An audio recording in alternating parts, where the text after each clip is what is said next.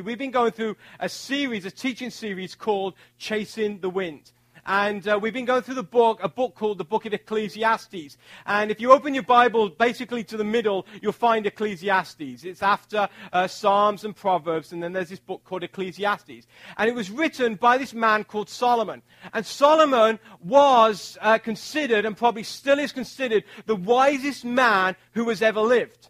Now, on top of that, Solomon wasn't just wise. Solomon was dirty, filthy rich. And also, he had like tons of ladies who loved him. This guy was the ultimate guy. Everybody wanted to be Solomon. Well, Solomon went through life, and he was wise, he was rich, he could do whatever he wanted to do, but he found that life became very meaningless to him. All his riches, all his wealth became very meaningless. And what we discovered in the first week that Solomon was searching for understanding and meaning to life because he was looking at everything under the sun. But Solomon failed to look at the one who rules over the sun, which is the God of this universe who we worship today. And then we also saw that Solomon started to seek pleasure and happiness in all the different things of this world, in the pleasure of this world, in money, in hobbies, and he could not find understanding or happiness in this life because he was trying to make himself happy instead of trying to make God happy. And then last week, we discovered that Solomon realize that there is a time for everything. There is a season for everything under heaven. And some of us are going through good seasons. Some of us are going through bad seasons.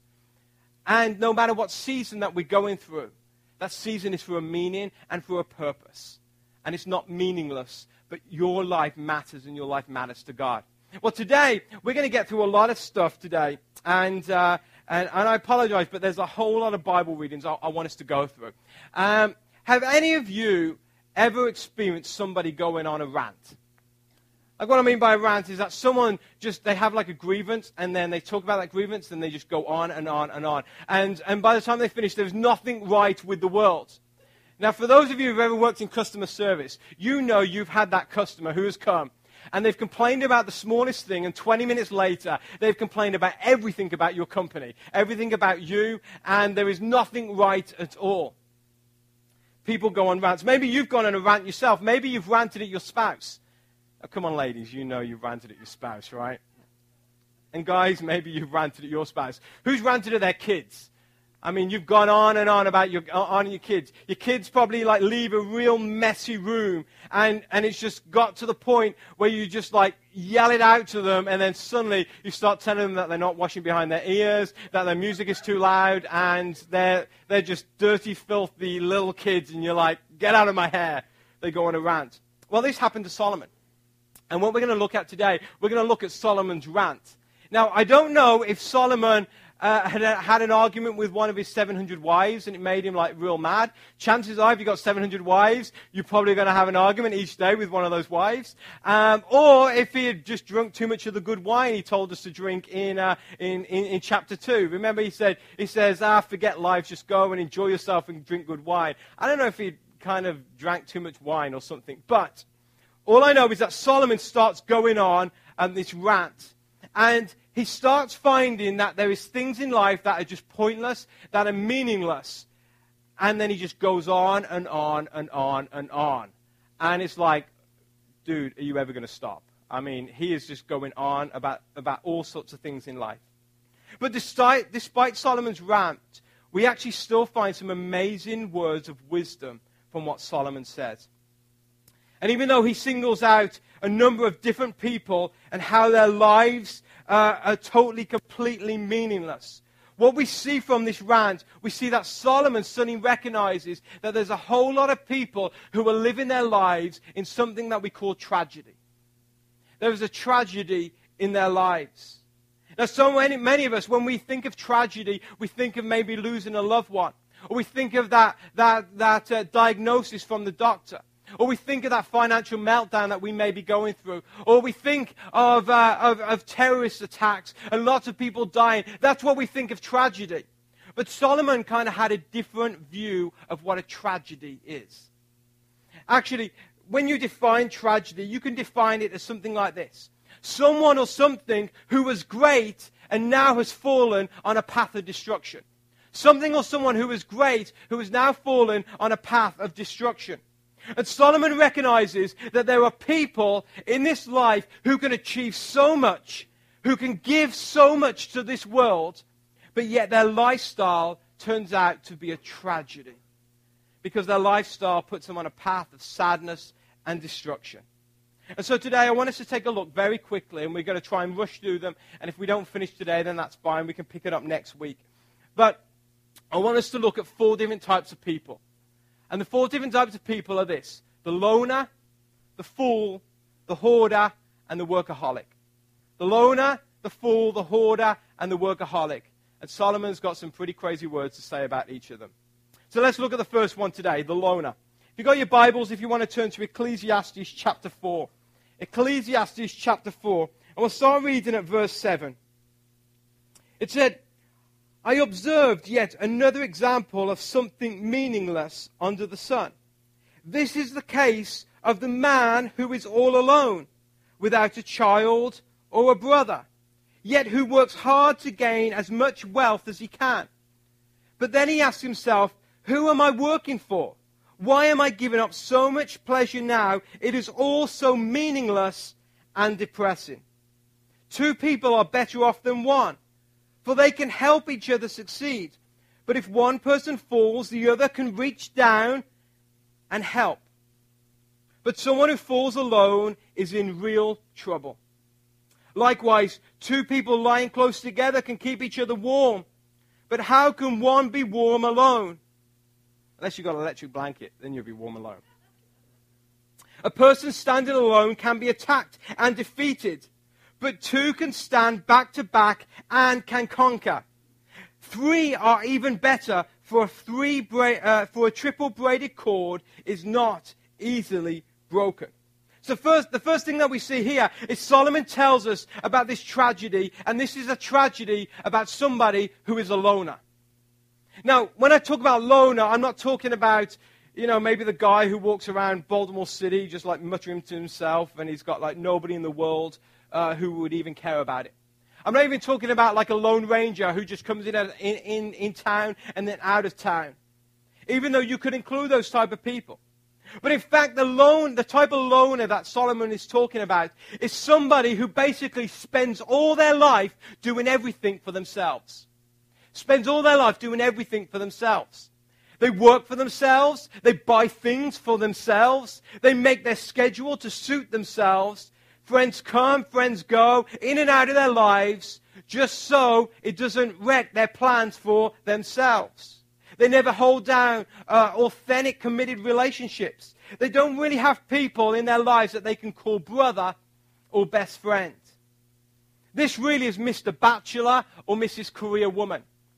And let me just say, we could also include people who have families, people who have spouses, people who have kids. Because even though you have a family and children, you still may be living your life to suit everything for yourself.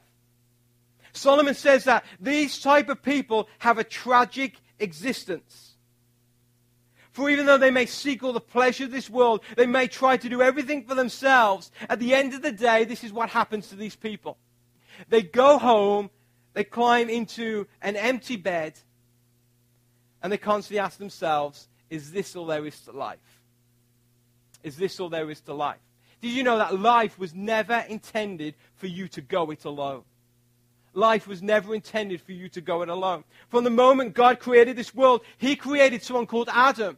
And He created someone called Adam so God and Adam could have an authentic relationship. And then God continues, and then He creates a woman called Eve, so that Adam now can not just have a relationship with God, but then he can have a relationship with other people. You know, God said in Genesis, He said, it is not good for man to be alone. It is not good for man to be alone. And I tell you today, it is not good for you to be alone. Now, I'm not talking about getting married and, having a boyfriend or a girlfriend or a significant other and anything like that. I'm talking about being in community with other people and doing life alone. And let's be honest this morning, I'm sure each of us need our own personal space. But the problem is sometimes that personal space can spread to our whole lives. But life is so much better with other people than it is on our own. And when you find people that you can enjoy life with, when you find people who you know they will look out for you and you will look out for them, cling to those people. Stay close to those people. Develop those relationships with those people, because when you do, life will be so much easier. I love the movie 300. And I don't know if you've ever seen the movie 300, but basically it's all about 300 Roman soldiers who go to war against all the gods of Greek mythology and all the hordes of armies that they have. And there's millions and millions that come against this 300. And it's kind of a little gory and things like that. So if you don't like gory movies, don't watch it. But basically, it's all about how these 300 men fend off these thousands upon thousands of enemies coming at them. And the way they did it is because they all looked out for each other. They created a formation so that nobody's back was open to the enemy. That all around they had eyes and everybody could see. And I watched this movie, and it started reminding me of how in life, how important community with other people is. Because if we go alone, and Solomon says, we are open to attack. When things in life come, we are open for those things to come and bring destruction in our lives. But when there are other people to walk alongside you, they can watch your back. Just like in that movie 300, everybody watched each other's back. So in community, you can watch each other's back. In Hebrews chapter 10 and verse 24, it says this, and I've read this many times here at Generation Church, but it says this, Hebrews 10:24, it says, let us think of ways to motivate one another to acts of love and good works. And let us not neglect our meeting together as some people do, but encourage one another, especially now that the day of the Lord's return is drawing near. And then in Hebrews 13, verse 1, it says, keep on loving each other as brothers and sisters. And then in Hebrews chapter 3 and verse 13, it says, you must warn each other every day while it is still today, so that none of you may be deceived by sin or hardened against God. There in Hebrews, it is telling us that life should be done together, because together you can help each other. I think this is why it's so important that we have a church. That we just don't sit in our living room and switch on the TV and watch what's ever on there. Or just try to find out God ourselves. I think it's so important that we come together as a church, because together we can help each other.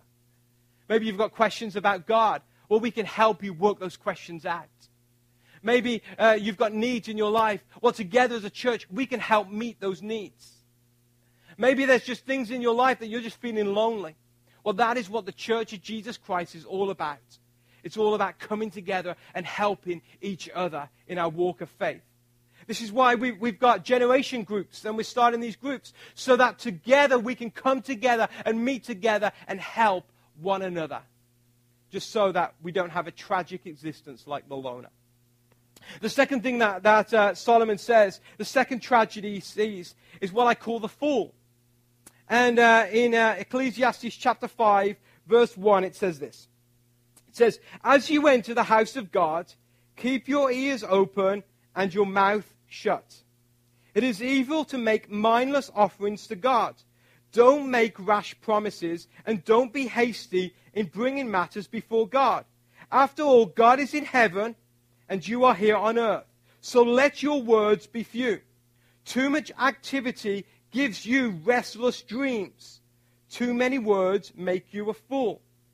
When you make a promise to God, don't delay in following through, for God takes no pleasure in fools. Keep all the promises that you make to him. It is better to say nothing than to make a promise and not keep it. Don't let your mouth make you sin, and don't defend yourself by telling the temple messenger that the promise that you made was a mistake. That would make God angry, and he might wipe out everything that you have achieved. Talk is cheap, like daydreams. The other useless activities. Fear God instead. So we see here the second tragedy that Solomon talks about is something what we call the fall. Now, how many of you like American Idol? Like, none of you? Okay. Geez, you serious? Who used to like American Idol? There we go, that's more like it. Okay, I don't know if a couple of seasons ago, you remember there was a guy who came in and auditioned, and he started singing a song, Looking Like a Fool with Your Pants on the Ground. How many remember that? Yeah. Well, as I was reading this week, I started singing, Looking Like a Fool with Your Pants on the Ground.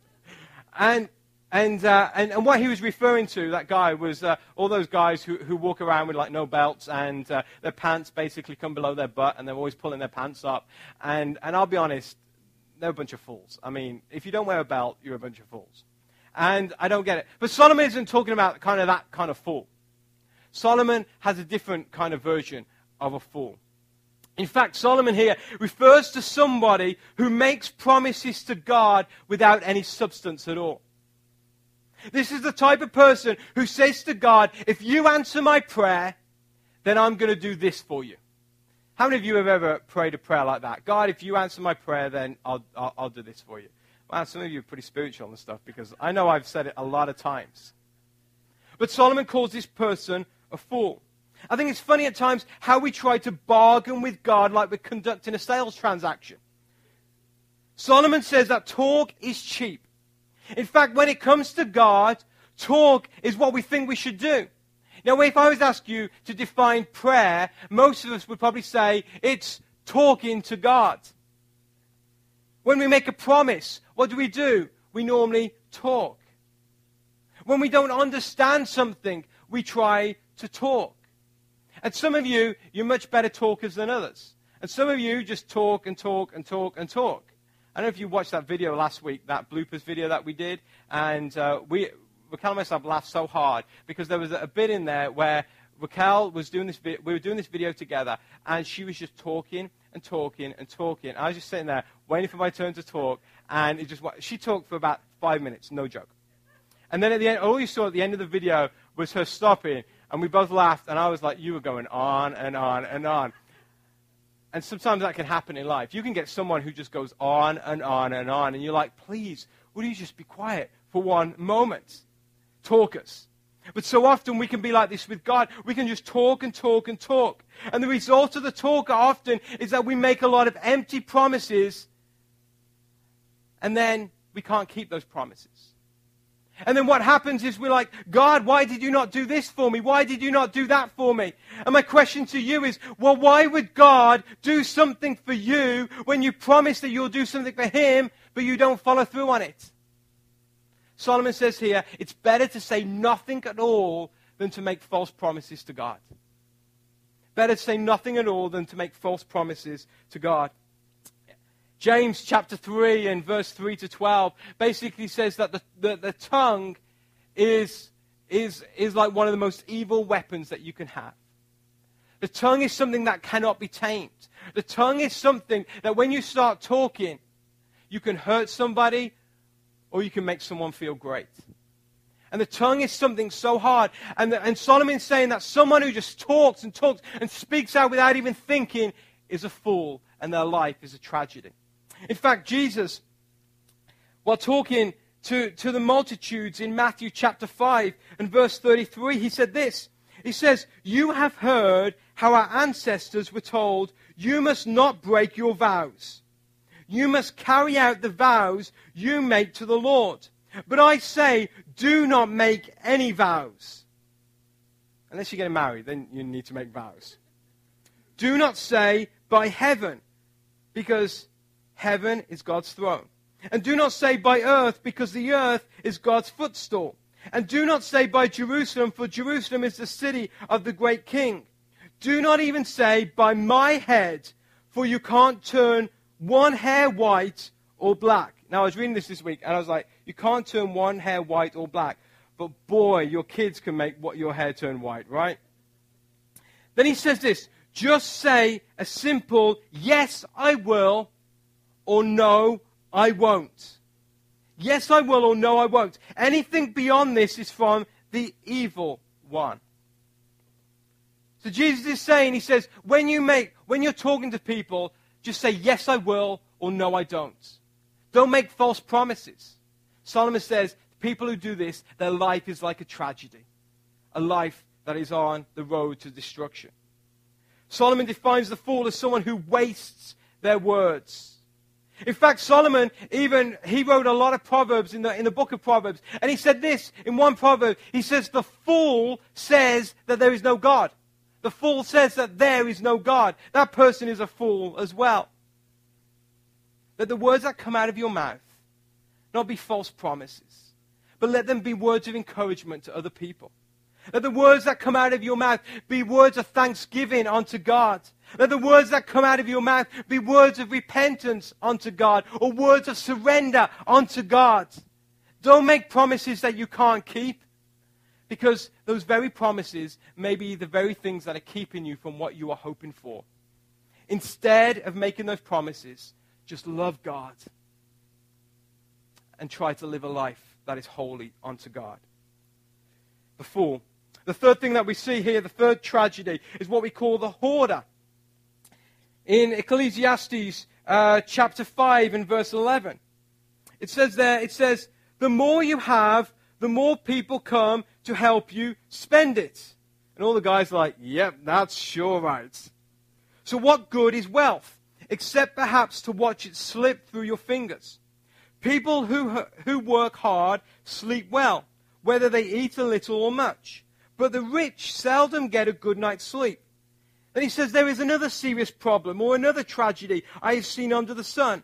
Hoarding riches harms the saver. Money is put into risky investments that turn sour, and everything is lost. In the end, there is nothing left to pass on to one's children. We all come to the end of our lives as naked and empty-handed as on the day we were born. We can't take our riches with us. And this too is a very serious problem.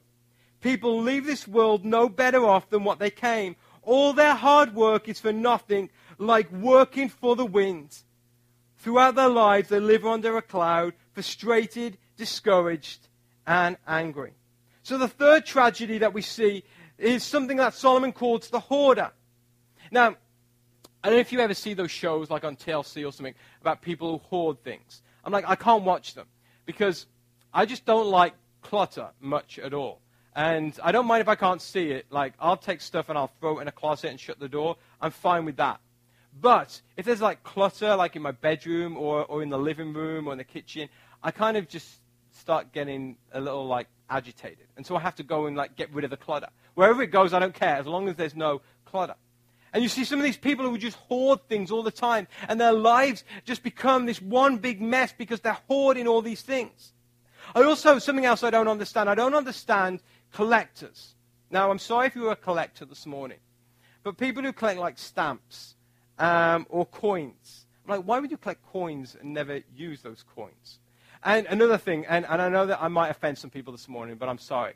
But people who collect like action figures and like Star Wars figures and stuff, you guys are awesome and I love you, but I don't understand you. Why would you have something that you just put in an attic and put away and you would never see again? I don't understand it. But Solomon isn't talking about this kind of hoarder or collector. I'm sure collectors don't want to be called hoarders. Solomon is talking about what we call a financial hoarder. You know, we've just been through a big recession, and we probably haven't even come out of it, and we're probably going to enter into another big recession. And there was a lot of people who hoarded a lot of money financially, and this recession came and took all their money away. And Solomon looks at these people and he says, your life was a tragedy. Because you gained all this money, you gained all this wealth, and you did nothing with it. You put in some risky business investments, but then recession came and it wiped you clean. I don't think Solomon is saying here that people should not save. I think it's wise for people to save money. It's wise to put money aside for a rainy day. But I think he's talking about people who just have just a desire to watch their bank balance grow and grow and grow and do nothing with it. I love the movie Wall Street. And in the movie Wall Street, one of the guys is talking to one of the big guys on Wall Street. And he says, everybody has a number. He says, everybody has a number that if they reach that number, they will retire. And so we ask this guy, he says, what is your number? And the big cheese in Wall Street turns around and says, my number is more. Because enough is not enough. And so many of us, we're like that in our lives. We want more and more and more and more. And enough is never enough. And Solomon here is saying, he says, what good is all your wealth if you don't do anything good with it? Use your resources for good. Use those things that God has given you for good. Help people in need. Use your resources for an eternal significance instead of temporary pleasure. Jesus gave this little parable in Luke chapter 12. And he says this. In verse 13, he says, then someone called from the crowd. He says, teacher, please tell my brother to divide our father's estate with me. Jesus replied, friend, who made me judge over you to decide such things? Then he says, beware, guard yourself against every kind of greed. Life is not measured by how much you own.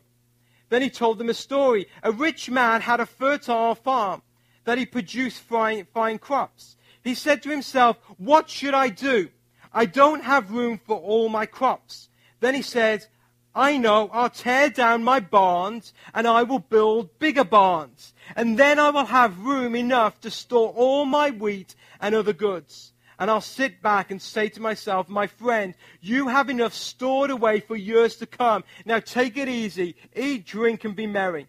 But God said to him, you fool, you will die this very night. Then you will get nothing, then who will get everything that you work for? Yes, a person is a fool to store up earthly wealth, but not have a rich relationship with their heavenly Father. And I think so many people use their wealth just for their own good. But as we talked about last week, we talked that each of us have an eternal significance. This life is not it. There is another life after this. And I tell you today, in the words of Solomon, use your wealth or use the things that God has given you. Use your resources for things that have an eternal significance, not just a temporary pleasure. The hoarder has a tragic life. And very quickly this morning, the last thing we see is something called the workaholic. The workaholic. In Ecclesiastes chapter 6, verse 1 to 9, it says, there is another serious tragedy I've seen under heaven, and it weighs heavily on humanity. God gives some people great wealth and honor and everything they could ever want, but he doesn't give them the chance to enjoy these things. They die and someone else, even a stranger, ends up enjoying their wealth. This is meaningless, a sickening tragedy. A man might have 100 children and live to be very old, but if he finds no satisfaction in life and doesn't even get a decent burial, it would have been better off for him to have been born dead. His birth would have been meaningless, and it would have ended in darkness. He wouldn't have even had a name, and he would have never seen the sun or known its existence. Yet he would have had more peace than in growing up to be an unhappy man. He might live 1,000 years twice over, but still not find contentment. And since he must die like everybody else, well, what's the use? All people spend their lives scratching for food, but they never seem to have enough. So are wise people really better off than fools? Do poor people gain anything being wise and knowing how to act in front of others? Then listen to this. This is what Solomon says. He says, enjoy what you have rather than desiring what you don't have. Just dreaming about nice things is meaningless, like chasing the wind. Final tragedy here is the workaholic. This is the person who lives for work, who can't get away from work, who lies in bed at night thinking about work. Solomon here is talking about the person who lives to work instead of working to live. And I'm a believer that we were created to work, and I believe that hard work is important.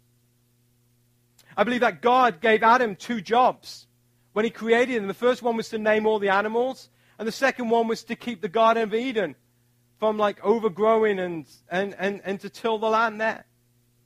And here at Generation Church, one of our values here at the church is this, is work with a smile, play with a smile.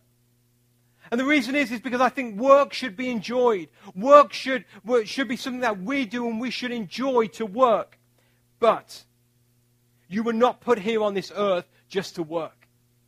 Your existence isn't just about working. Your work is really is about doing all you can in this life to make the next life significant.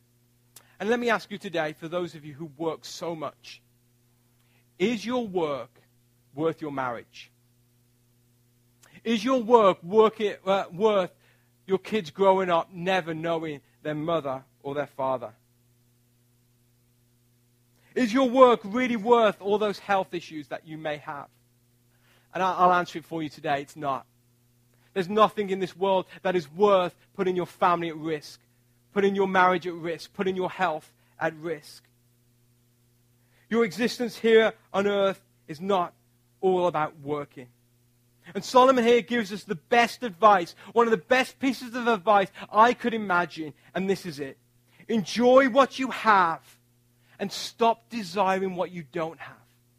Enjoy what you have, stop desiring what you don't have. So many of us, we just look at other people, we look at their lives, we look at the things that we have, and we're like, I want that, I want that. Well, God has blessed you with so much. Firstly, you live here in the United States, and sometimes, that can be tough, I know, because we can get access to anything what we have, and we even have a Wegmans. I tell you, living here is a blessing in itself. Most of you have cars to drive. Most of you have a roof over your head. Your life is not in danger. That is a blessing. But then we have families, we have friends, we have churches that we can come to. We have things in our life that are a blessing. Stop desiring what you don't have and look at the things that you do have. Stop working and working and working, hoping that your life will be better if you just get more, when what you have is enough. The Apostle Paul in Philippians chapter 4 said this. He said, "Not that I was ever in need, for I have learned how to be content with whatever I have. I know how to live on almost nothing, and I know how to live with everything. I have learned the secret of living in every situation, whether it is with a full stomach or empty, with plenty or little. For I can do everything through Christ who gives me strength." This man, this Apostle Paul, understood that no matter what phase of life that you are in, be content. Be content in what you have. And I ask you today, can you identify with any of these people? The loner, the fool, the hoarder, or the workaholic? Maybe you're a loner because you reject people getting close to you because you know when people get close to you, people hurt you. Maybe you're full of false promises. Maybe you just talk a little too much and you know it, but you find it really hard to commit.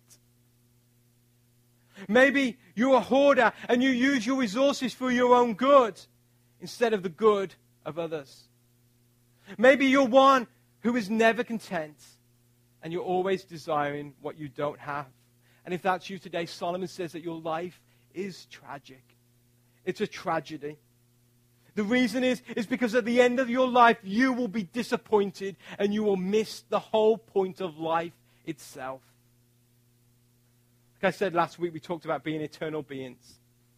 This life was not intended to be it. This is the life that prepares us for eternity. It prepares us for another life. And so I tell you today, let your life have eternal significance. Maybe today your life is a tragedy. Maybe it's on a path of destruction. Maybe it's on a path of pain and frustration. The amazing thing is this. If your life is a tragedy today, There is somebody, his name is Jesus Christ, who specializes in making tragedies something of beauty. And your life may be tragic today, and you may be going through stuff in your life, and you may be resonated with some of these people today. If that is you today, there is hope. And the reason there is hope, because there is someone called Jesus Christ who has come, who has given his life, that you may have a life that is not a tragedy, but it is a life of significance and a life of hope. He has come to give you a promise. He's not one of those fools who breaks a promise. But his promise is a promise that endures for eternity. And the promise is this: if you just believe on him and follow him, then you will find salvation. Salvation from this tragic life. Salvation from a path of destruction. Salvation for eternity. Salvation from loneliness and heartbreak. And I tell you today, give your life to the Lord. Whether you've never given your life before or you've been a Christian for many years, give your life completely unto God. Let your life have eternal significance, and this is what will happen. You will find new life. Let's pray.